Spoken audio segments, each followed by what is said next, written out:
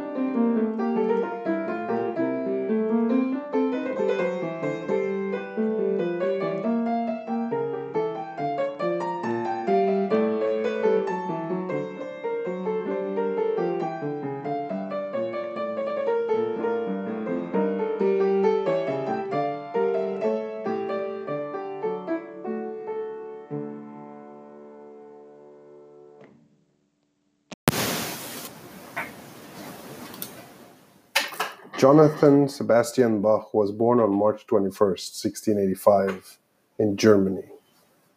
His father was a town musician. During this period, music was a trade just like metalwork or shoemaking, and for the Bachs, music was the family business, stretching back several generations. Bach was an orphan by the age of 10. His older brother, Jonathan Christoph, took him in. Like his father, Jan Christoph was a musician and had studied organ with the famed Johann Pachelbel of Canon in D, which you have probably heard at a wedding. Young Johann Sebastian longed to study a score that had been given to his brother by Pachelbel, kept the score locked away. At night, J.S. would sneak out the manuscript and copy it by moonlight. He did this for 6 months before he was caught by J.C., who not only took away the manuscript but also J.S.'s copy.